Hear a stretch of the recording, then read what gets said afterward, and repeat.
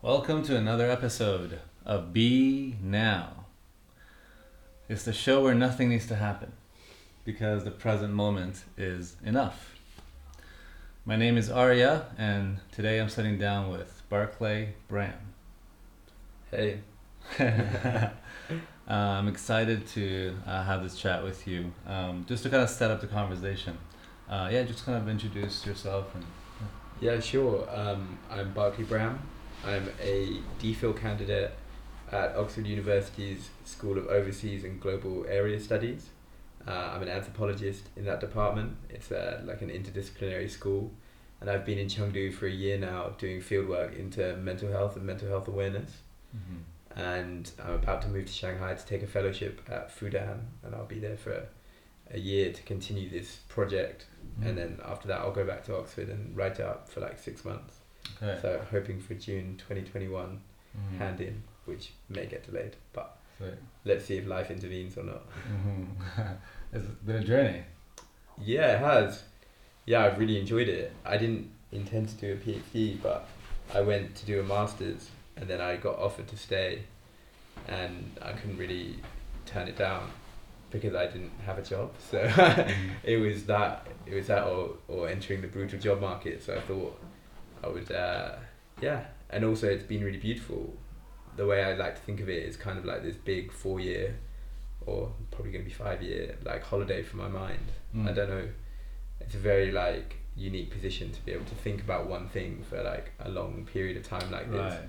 and to be able to have like a big project. It's really beautiful. I would love to find ways after, because I don't know if I want to continue in academia, but it'd be nice to find ways to live like project to project and have like these big, very like loose, like tangential goals that you kind of head towards in a vague direction. I mean, keep it general. Yeah. keep it general, but that's the thing. I think it's quite unique, the program that I'm in, unlike an American PhD, where it's very like American PhDs are very instrumentalized and very strict. There's like quite clear deadlines and goals the whole way through, and you also have a lot of set courses, teaching requirement, and you're meant to assist your professors. The workload is really intense, so most of them are basically just very underpaid professors. Essentially, they're already working in academia, but we're given like, I mean, my first meeting with my supervisor, she like handed me like 2 lists of books that she thought might be vaguely useful, and then she was like, all right, well, it's going to take you about 3 months to like get through that, so see you in 3 months. And that was it. And then she gave me a list of courses I could look into, and I went and I would sit in the back and listen to them. So is that how you got inspired into mental health in China, or how did you get into that? Yeah, so that came about because basically of combining 2 interests. So I'm interested in mental health, and I speak Mandarin. I had gone to Fudan before for a year, and then I'd stayed and spent 2 years like writing features for Vice China. And so I spoke Mandarin, and I thought it'd be interesting to combine those 2 things. Also, from an academic perspective, number one, it's like really understudied, and number two, it is in this really interesting moment. I think what's unique about China academically is because you have reform and opening, you have a clear moment at which concepts of psychology and concepts of like therapeutic care really entered the society in a way that you don't see in the West, because they're much more gradual and diffuse. The ideas have been embedded into society in so long. In many senses, we have like a therapeutic culture Right. that exists in the West, Right. and we have a very medicalized discourse around sadness and around depression, and it's very like, it is extremely biomedical, our understanding of trauma, and these ideas are very cemented. But in China, you kind of see how these ideas have entered in a more like stark pre-reform, post-reform kind of way, and it's interesting then how they map onto the ideas that existed before. And so there are some parallels you see. yeah, of course, yeah. And there are continuing discourses that go between the 2. And also it's really interesting because, you know, a lot of people in anthropology like to make the point that, you know, originally anthropologists went to study very disparate cultures from their own, but today we live in a very globalized world, so it's complex even to talk about cultures as being distinct. And so you see this very clearly where, for example, like Jungian psychology was very heavily influenced by Taoism, but now you have people who study Jungian psychology in China. So is this a Western idea that is entering China, or is it actually an idea that is coming full circle? And there are many of these kind of things that you see, right? So for example, like a mindfulness practice, if you look at Jon Kabat-Zinn, who's the guy who sort of secularized many of the ideas of mindfulness and sort of presented them and really spread them to a wider audience, he's a very like well-trained Zen Buddhist, and so he has this very Eastern training, but then he secularized it, showed the scientific basis of mindfulness and of meditation, but it is coming from his personal journey has been through this Eastern tradition. He then said, oh, you can decouple the two, but he has got this Eastern underlying. So mindfulness, even when it claims to be very universal, and to an extent it is, but it is also based on this continued like tradition from Taoism and from Buddhism. And so it's really interesting when you see full circle on WeChat, for example. There's this big public account called Know Yourself, which is one of the biggest mental health players in China, and Know Yourself has a mindfulness app which is very much like Headspace that you can pay for, but it's very much grounded in the kind of mindfulness that Kabat-Zinn was talking about. But again, Kabat-Zinn's mindfulness is rooted in Tao. So you see this constant flow of ideas. It's not clear. It's never a clear case of like West to East or East to West. There's always a dialectic. There's always a flow. Right. And especially with something as complex and as like unfathomable as the mind and what constitutes a healthy mind, this is always going to be in debate, and it's always going to be in flux. What is your feeling on that? What is that? What shapes a healthy? What does a healthy brain look like? Yeah, good question. So I think the first question is, when we talk about mental health, and I think one of the most complex questions when we talk about mental health is locating the mind. Like philosophically, this is not a particularly well-defined question. So to what extent is consciousness and the mind embodied, or to what extent does it exist in the brain? So traditional Western philosophy has had the mind-body separation. You have that from Descartes. But in the East, you've had in China, with traditional Chinese medicine, you have a much more holistic idea of the mind body as a full system that's in dialect, that's in relationship, that's one influences the other. Your emotions will impact on your body. Right. And so many of your diseases are simply a representation of an excess of anger, of some kind of sorrow, or something representing itself in the body, right? And so I recommended you that book, The Body Keeps Score. So that also makes a point that trauma represents itself in the body. Right. You know, there are many cases, you know, people who have like lower back pain. Sometimes lower back pain can also be cured by going to therapy, actually. You know, and sometimes people find like they take ayahuasca or they take like a hallucinogenic drug, and actually somatic issues like stomach cramps, which they've had for years, which might be chronic condition that no one has been able to treat, suddenly find that they are cured. And so it can be the mind representing itself in the body. But then the flip side to that is, if we were to lose our arm in an accident, we wouldn't then say we're now 10% more mentally deficient, right? And people who have head injury... Or go to therapy and imagine the arm grow back. Exactly, yeah. And we wouldn't be able to mentally make the arm grow back. And people who have head injuries, it's very clear that if you get hit in a certain part of your head, you might be intensely prone to anger, or you might lose your ability for compassion, or you might lose completely your ability to recognize faces. Like face blindness is quite common for people who have strokes. So there are some people, in the most extreme case, they cannot recognize themselves in a mirror. Right. And so we do know that it's got to be largely relates to the brain, but we have no real understanding of where exactly in the brain and what exactly it is and how diffuse the embodied sense of consciousness is. We can't say, and we don't have an answer for that. So it's incredibly difficult for a scientist to say to you, oh, well, mental health is this, and this is what you should be doing. This is why I think any overly prescriptive cure, as it were, anything that is overly prescriptive in this space, that people tell you this is what's going to give you perfect mental health, is almost certainly founded on science that in 100 years or 200 years we will look back on and be like, oh my god. You know, in the same way that we look back and think like, I can't believe they used to leech like the kings of England when they had a flu, right? You know, I think many of like SSRIs and, you know, some of the like lithium, some of these interventions which can work in the short term and which can work for some people, I don't think that they are perfect cures for everyone in all contexts.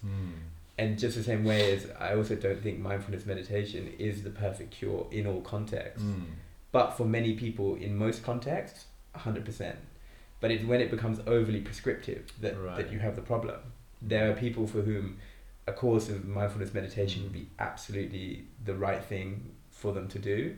And there are other people for whom, you know, doing a Vipassana retreat might actually send them into like psychosis, which is actually not uncommon. There are some cases, Yeah, and so it's, you know, for me, I find in all of this, it's about actually, you know, which case is by case, and also the mindful concept of like not holding on to anything too tightly, right?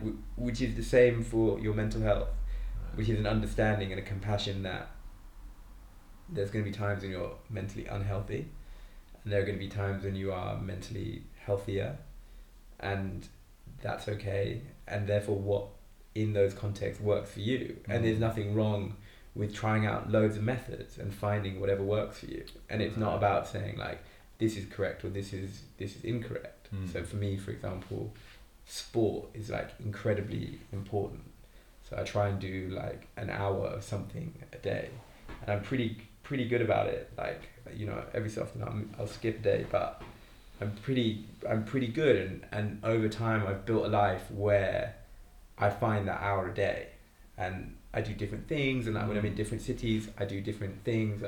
I love swimming, so when I'm back in London I live near an outdoor swimming pool that's heated year round, so horrible for the environment but amazing for me, because like you can go in the middle of winter and it's like really fun. You like stand on the inside and then you like open the door, it's like freezing, you run and you like dive into the water, and then it's nothing I like more than that. But in China I maybe swim once a week. In London I'll swim like every day, but here I do yoga because there's a yoga studio under my apartment, so I go do that. So you actively prioritize your self-care, basically. Oh yeah, that's the one thing that I will guarantee a day. There are days when I don't write, there are days when I don't read, there are days when I don't cook, which are all things that I really, really love and are very important to me, but there's very little that's going to stop me doing my like 1 hour a day. Because I think if it's 1 hour a day, I can find 1 hour a day, no matter how tired or whatever, and I almost always feel much, much better. Whereas there are days when I'm just too tired to write a sentence. It's going to be garbage. Like, you know? So you do a lot of things and a lot of cool things. Sounds like you're a super like a curious person. Yeah. You're like traveling the world and figuring things out. I want to ask you, so what's the last thing you celebrated? The last thing I celebrated? Oh, Singles Day. But did I celebrate it?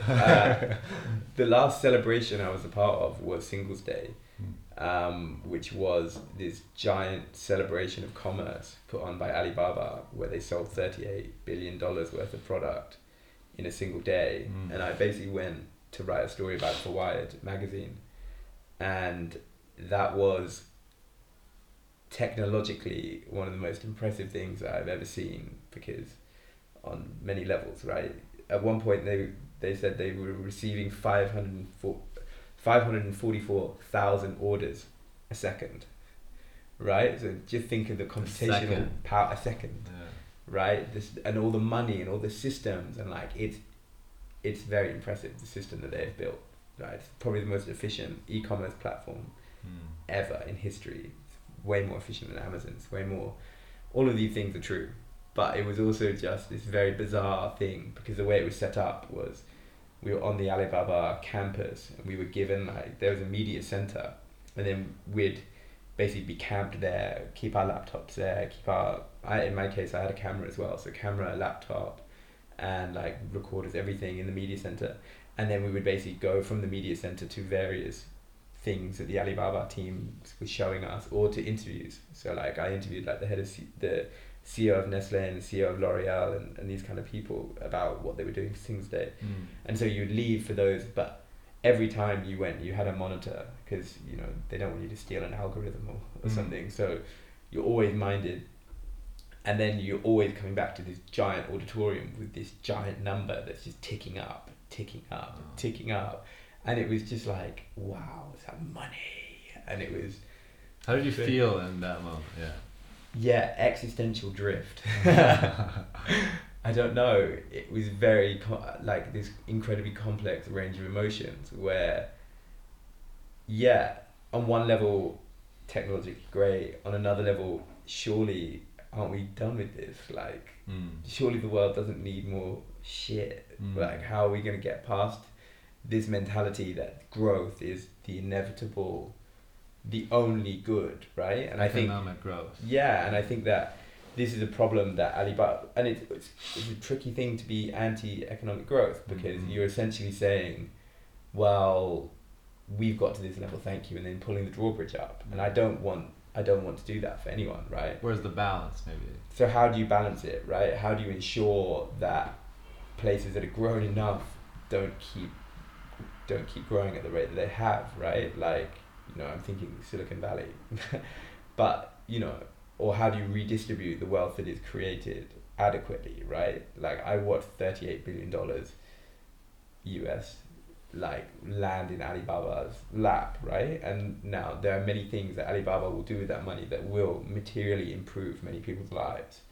You know, Alibaba has created Taobao villages. There's like 5,000 Taobao villages in China. And a Taobao village is a village where 10% of the households are engaged in e-commerce, and the village earns every year over 1.4 million US dollars. So these are villages that before were not connected to the world, and because of Taobao, you know, they sell cherries or they sell whatever, and now, you know, the income and the whole prosperity of that town is completely changed by the existence of Alibaba and Taobao. It's a beautiful thing, right? Like, in that sense, it's amazing. But when you zoom out, right, and you look just at this bigger picture, and you're seeing this number ticking up, it was disquieting. And it's also, I think, what I say in the article is, it was this interesting thing where you had this flat world presented, and you had all of these products flowing out from China and all these products flowing into China, and it kept showing this map, and then there's the numbers, and then suddenly they'd like do a zoom in, and it would be like, boom, look, dates from Saudi Arabia are being sold to a girl in Beijing, and like, boom, look, this product is, you know, and it was this very, you know, very interesting. Everyone's connected. Graphic, everyone, exactly. It was the idea, the philosophical idea there was a world slowly coming together, connected by commerce, and how beautiful this was. But the reality is, when this stat I heard the other day, so we celebrated this week the 30th anniversary of the fall of the Berlin Wall. And at the time of the Berlin Wall, there were 15 walls separating nations in the entire world. And today, in 2019, there are 77. Whoa. And America wants to build A new the one. longest one. Exactly. So, you know, it's a stark reminder that actually all of this surface level connection that has been created through technology and all this commercial connection is actually coming at a time when the world is fragmenting more than ever. And so creating real interpersonal compassion and bounds is extremely difficult, and I don't have an answer for it. And I don't know how Alibaba would do that, but it would have been nice if you saw that instead of just a number of money. You know what I mean? I just felt like this idea of a world connected by commerce, while it's a connection of a sort, it felt like this is not a tie that binds us. It's a tie, but it's not binding. You know, it's transactional. It creates a transactional world. Right. But are we actually creating empathy and building are we increasing the amount of love in the world, or are we just treating areas as regions where products come from? You know? So I wonder. And I don't have an answer for it.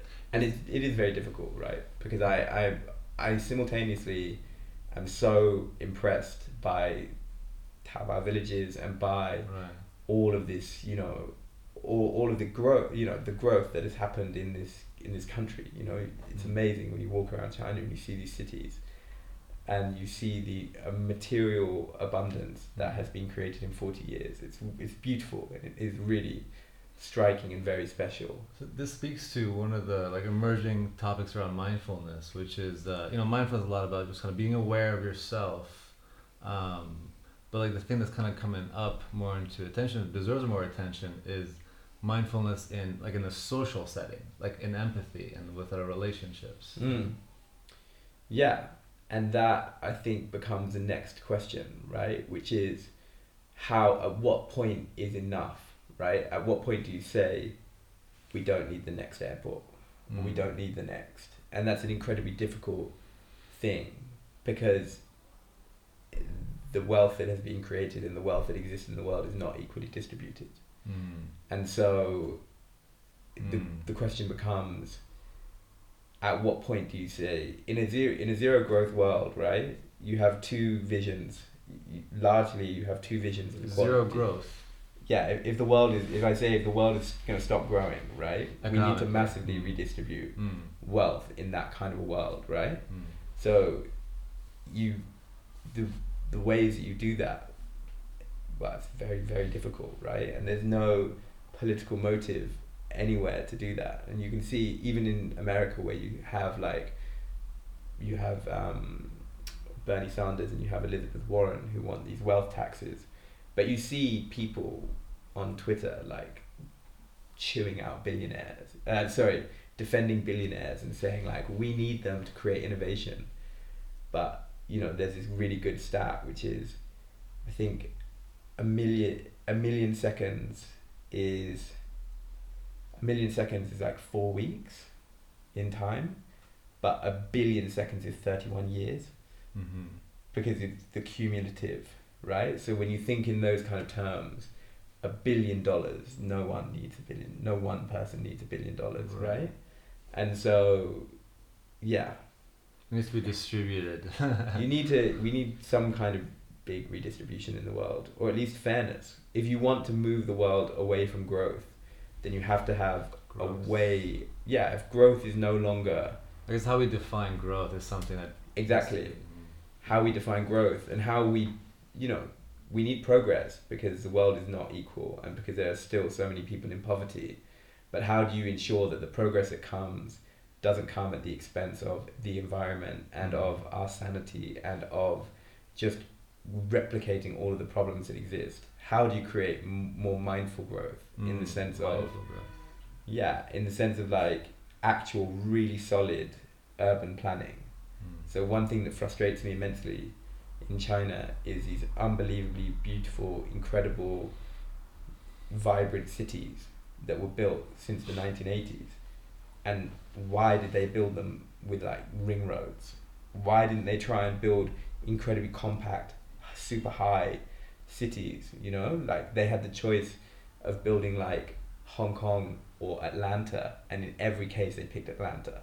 You know, so that's why you have these huge traffic problems, pollution issues. You know, the planning that went into these cities, it happened so fast that it wasn't thought about in a way of maximizing sustainability and maximizing like longevity and maximizing transport and all of these things. It was about maximizing growth. So how can you create prosperity without just pure growth and all the externalities. So you look at India, which is probably the next massive booming economy, and you see that now Delhi and I think now 3 other cities in India have higher pollution rates than Beijing in 2014. So not even Beijing today, where they've had a massive like drop in the pollution level, but you have this huge pollution coming out of India now, and India has however many, probably dozens of cities that are over 1 million people that will equally become as polluted as Chinese cities have been in the past 2 decades. How do you stop that, but still let those people get enough material wealth and enough material capabilities that they can have opportunities, and so they can self-fulfill, right? What is sufficient? Yeah, so what is sufficient for human flourishing without all of these negative externalities in the world? Well, you opened up a can of worms. So there you go. So for the interest of time, I mean, there's a ton of questions I want to get more into, but any final thoughts for our listeners? Yeah, if that was, it might be, was that too much? I just can't tell you like what it felt like to sit under that giant screen with all those decimal places and all that money. Yeah, it obviously ignited in me a lot of thoughts. But yeah, no, just like hold compassion and love for people. We're all unfinished. We're all working it out. So that would be my main thing. Yeah. I like that you said that. Yeah, you said that earlier. Everyone is unfinished. Yeah, we're all growing, hopefully in sustainable ways that encourage human flourishing. Yeah. There you go. Cheers.